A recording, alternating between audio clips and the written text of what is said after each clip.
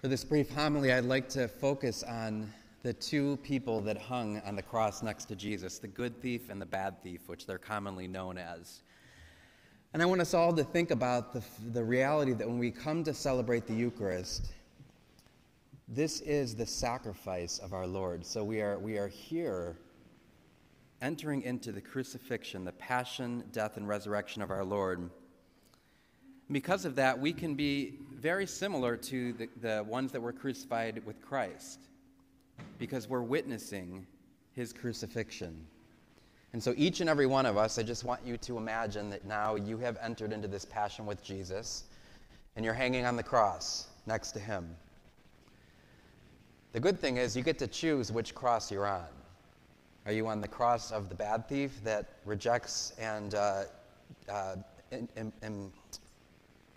insults Jesus and wants him to save his life, or are you with the good thief who is willing to accept the suffering of Christ and see who he truly is, the Son of God?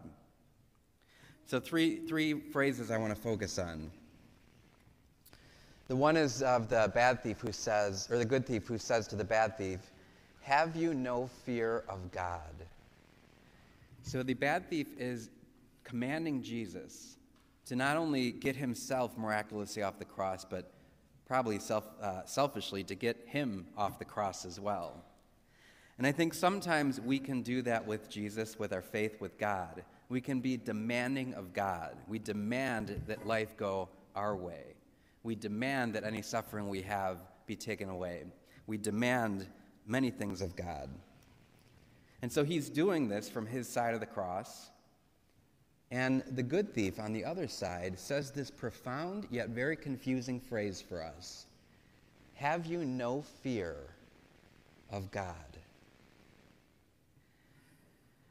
Pope St. Gregory the Great wanted to capture the spiritual dynamism of this phrase and of this sentence. Fear of the Lord is the seventh gift of the Holy Spirit. So we look at this as being a gift, and we have a difficult time understanding this because we always associate fear with a bad thing. Fear of death, fear of poison, fear of danger. Fear we associate with the bad thing, but St. Gregory the Great will talk about how there's a holy fear, which is different.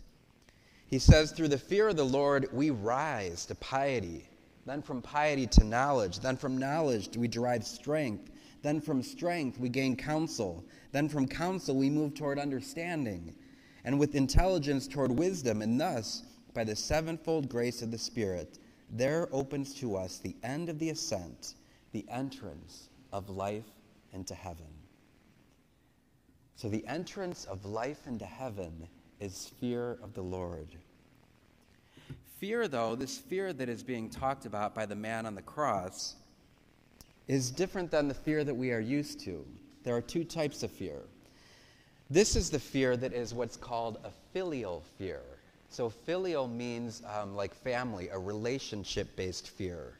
It's like of a fear of a child who loves their parents so much that they're afraid to do anything wrong that would hurt them. It's like a husband and wife who love each other so much that they would be afraid to do anything that would hurt each other. This is not a fear based on punishment or based on threat. It's not a fear of a slave for a master. This is a holy fear. This is a fear of awe. This is a fear of love. And so as we hang upon the cross next to Jesus, which type of fear do we express?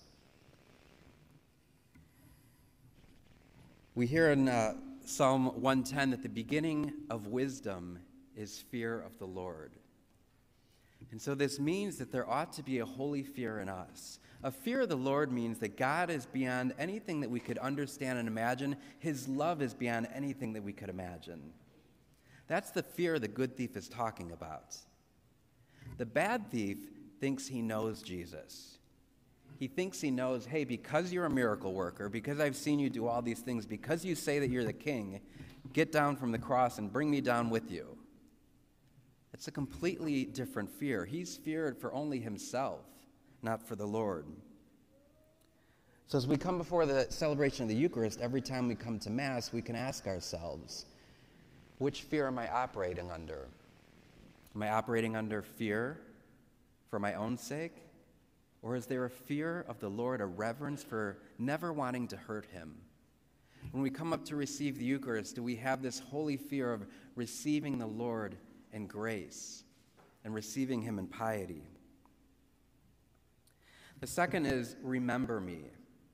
So the good thief is asking Jesus, all he's asking of him is, remember me. So he knows that he's not asking him to do anything other than the Father's will, but just that he can be a part of that. So in his remember me, he's asking Jesus to be with him always.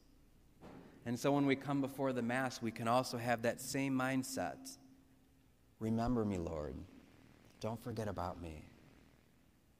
And that is contrary to the bad thief who doesn't care about a relationship with Jesus. He wants to get down from that cross.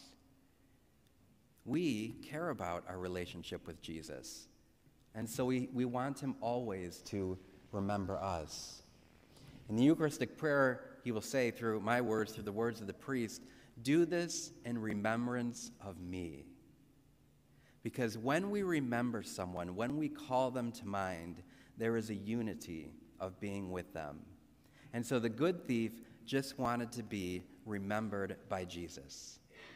He didn't want to try to get off the cross. He didn't want to try to be excused for all of his sins. He just wanted to be remembered by Jesus.